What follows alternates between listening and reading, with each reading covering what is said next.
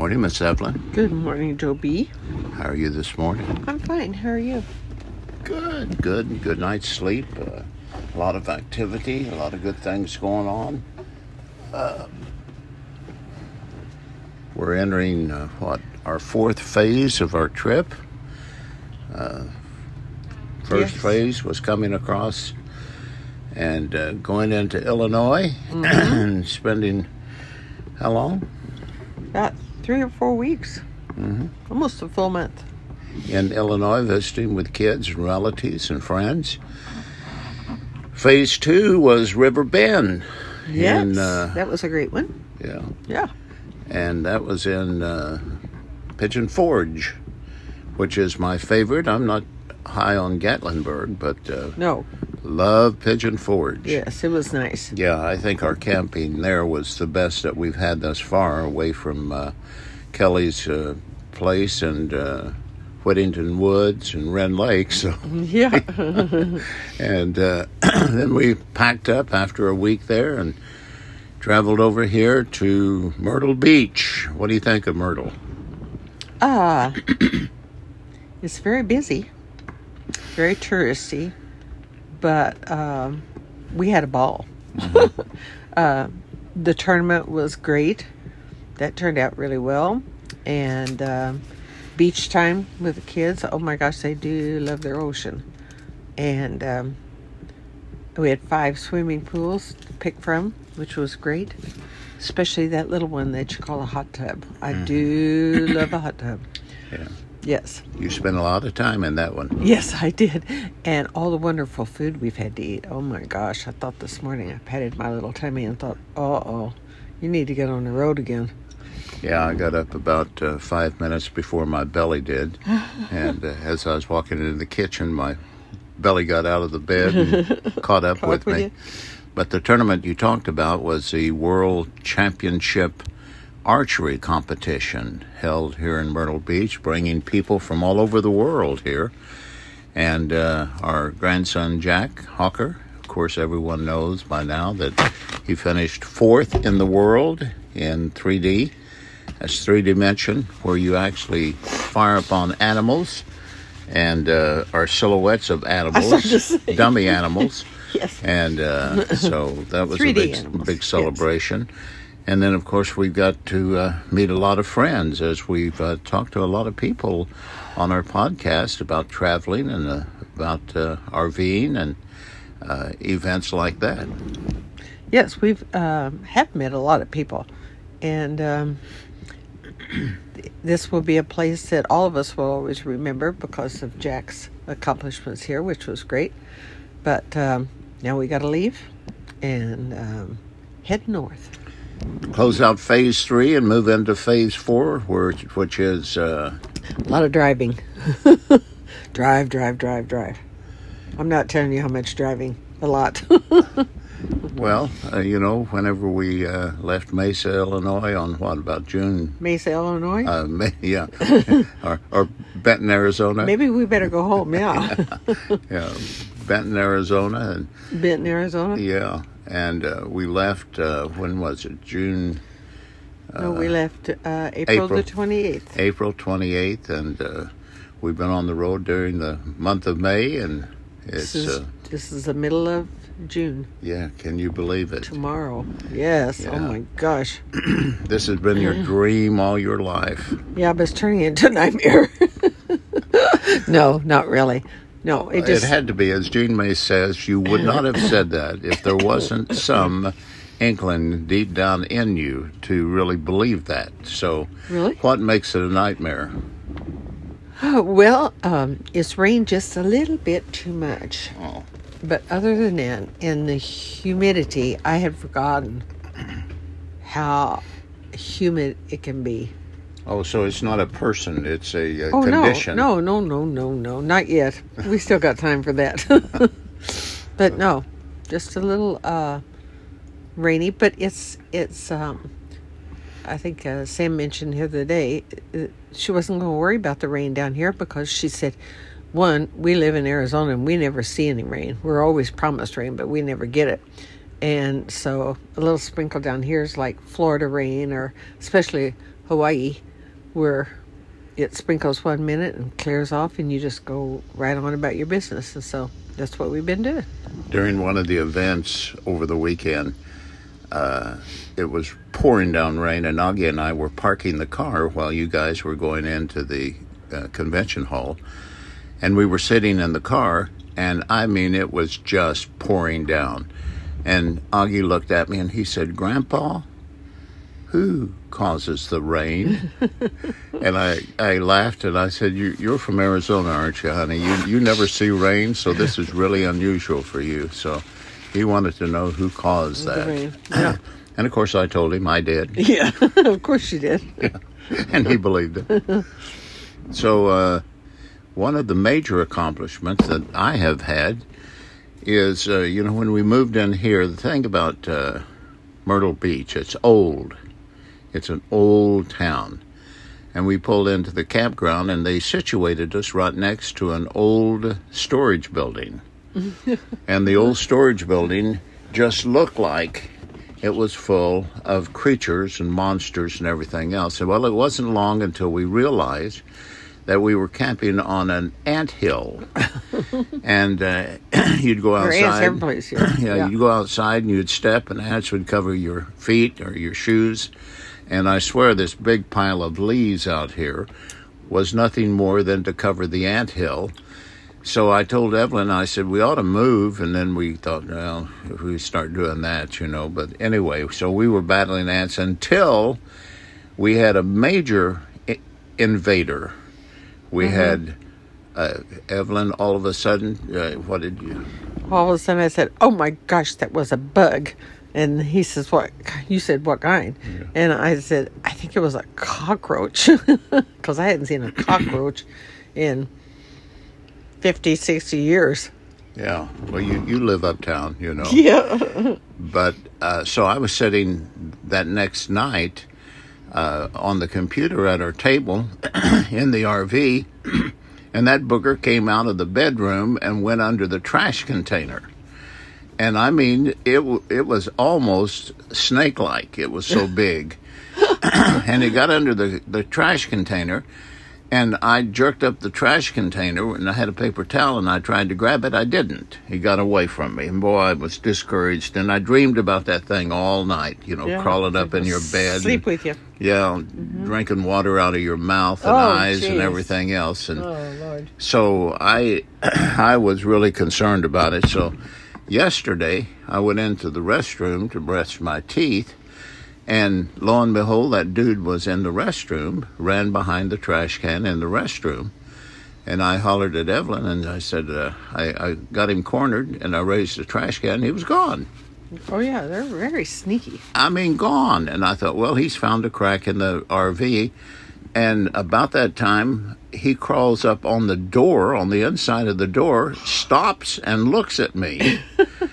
And yeah, like I'm in charge here. Mm-hmm. And man, I slapped that door and stunned him and picked him up with a paper towel.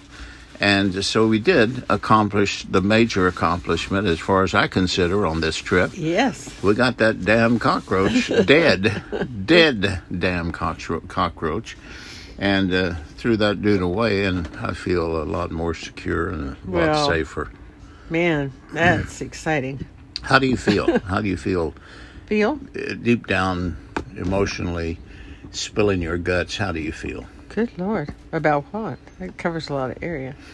Physically, life, mentally? Life in general. About where you are in life. Oh, my gosh. A little older than I want to be. Other than that, very good. My life's very good. Mm-hmm. Very, very happy with what's going on. So, yeah, I'm very content. What do you want in the future? Good health, happiness for me, myself, and my whole family. Yeah. Simple. I don't want too much. I want a lot of driving. Well, this year we can say that we have learned a lot. Mm-hmm. And the trip's not even over yet. So I'm looking at it as a learning experience.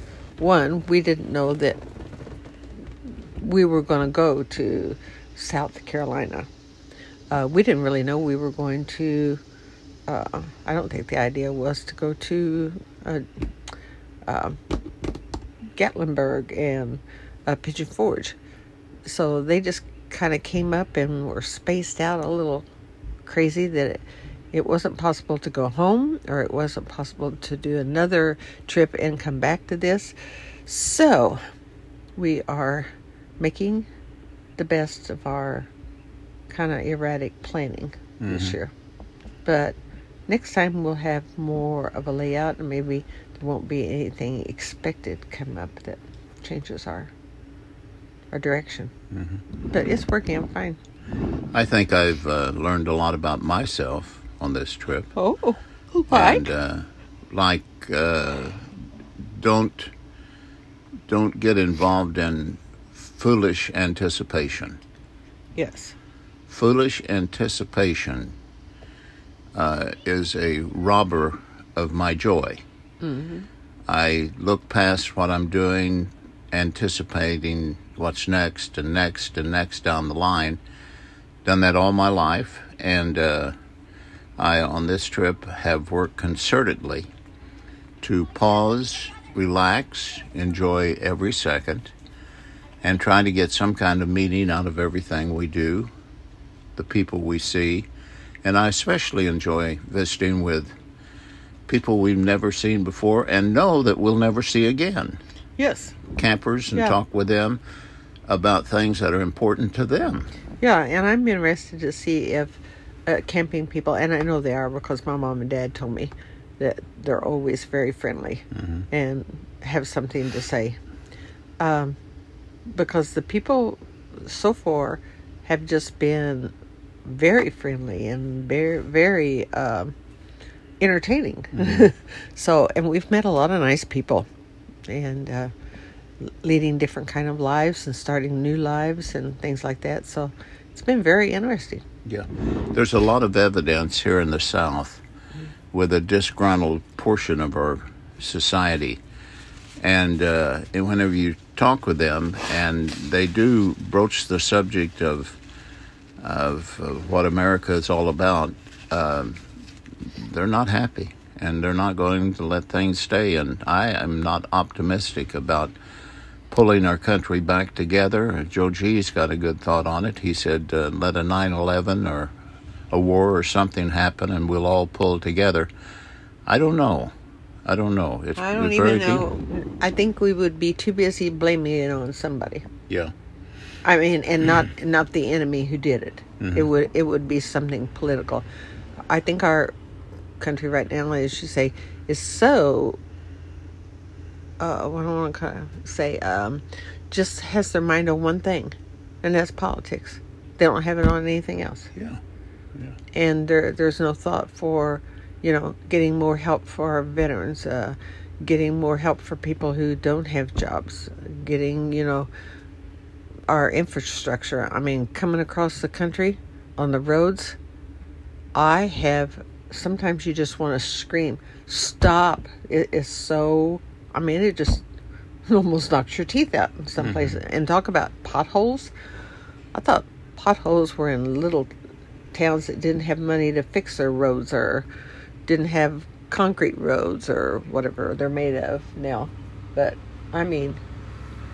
So you're talking about the signage that we see and the evidence we see for anti-American activity, anti-democracy activity, and then also you're talking about the infrastructure in America. Oh, everything. But healthcare, and then all of a sudden, I think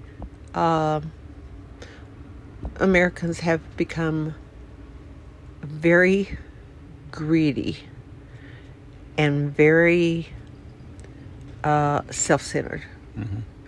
I think we perhaps have had too many books on learning to take care of yourself, learning to think about yourself before others, and how to improve yourself and all that kind of stuff, where we should be, thinking about how we can make, just how to love the people around you. If you have differences of opinion on anything, fine. I mean, that's what America's made up of. We're trying to get it back to one rule for everything. No independent thinking. What it's going to be. The next thing, we're going to be in a situation like some of our countries are in. I mean, it's going to be some kind of domination rule. You're not going to have a say if you're not one sort of kind of person. And I don't understand that. There's a whole world out there. I mean, America is just one little tiny country over here. I mean, we certainly are not anymore what other countries should look up to be. We screwed that up.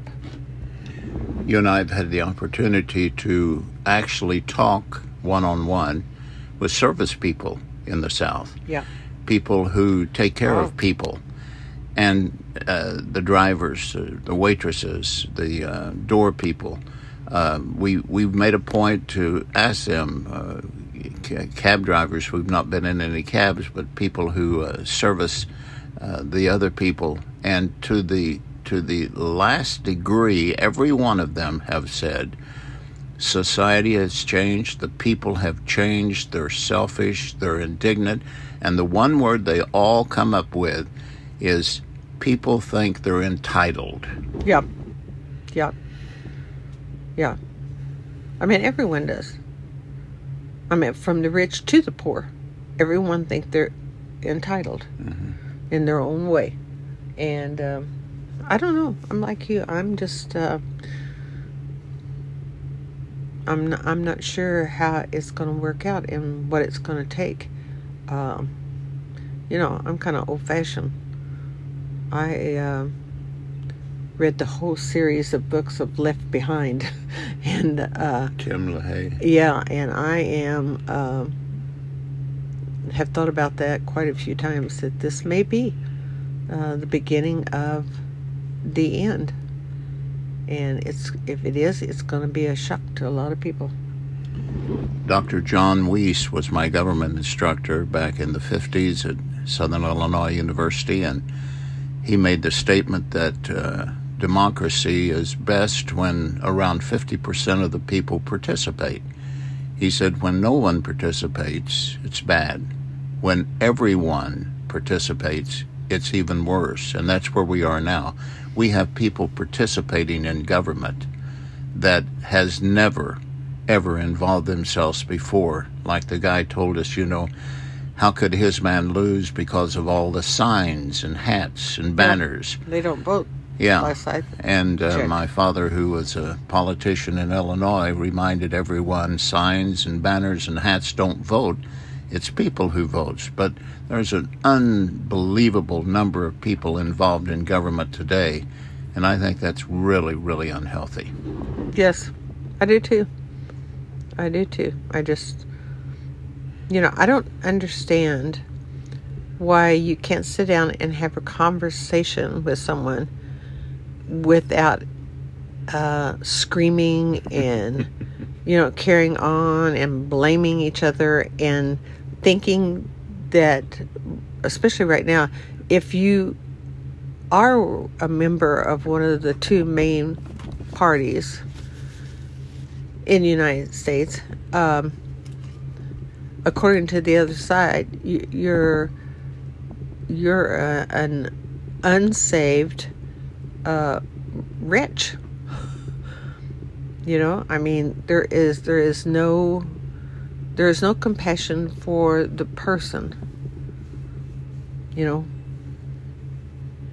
There's no listening anymore either. There used to be listening. People would sit down and they'd talk it out and they'd make compromises and do things like that, but no one compromises now. I mean, we see that in the government before this election, and now we see it after the election. So it's not one party. It's the whole United States is just, my grandma would say, gone to hell in a handbasket. And I don't know if it'll come back. I really don't. I used to think so, yes, but I don't know. I grew up wondering why the German people sat on their hands and allowed the ruling party to dominate a country like they were dominated. But now I see in real time how that can happen. Yes, and I think, okay, I don't have many years left, and I can sit around and keep my mouth shut, and of course before long they'll be trying to euthanize old people, which maybe in 20 years I'll be looking for that. But right now, don't come forward with me holding a needle in your hand.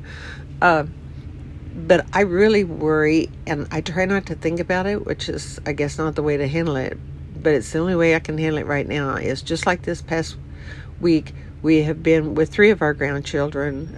Week before this, we were with 6, 7, 8 of them, 9 of them, ever how many we got. Mm-hmm. And I look at them and I think, oh my gosh, what's it going to be when, like, the little ones like Jake and Hudson are growing up in the next, what's it going to be for them? Is it going to be just a horrible life? Or I guess I am spoiled because, I grew up in the 50s and 60s, and for a lot of people those were bad times too because of Vietnam. But I meant, we didn't have a care in the world. And everybody, didn't lock your doors. I mean, now you lock up everything. I mean, you walked around and you talked to your neighbors. You don't talk to your neighbors.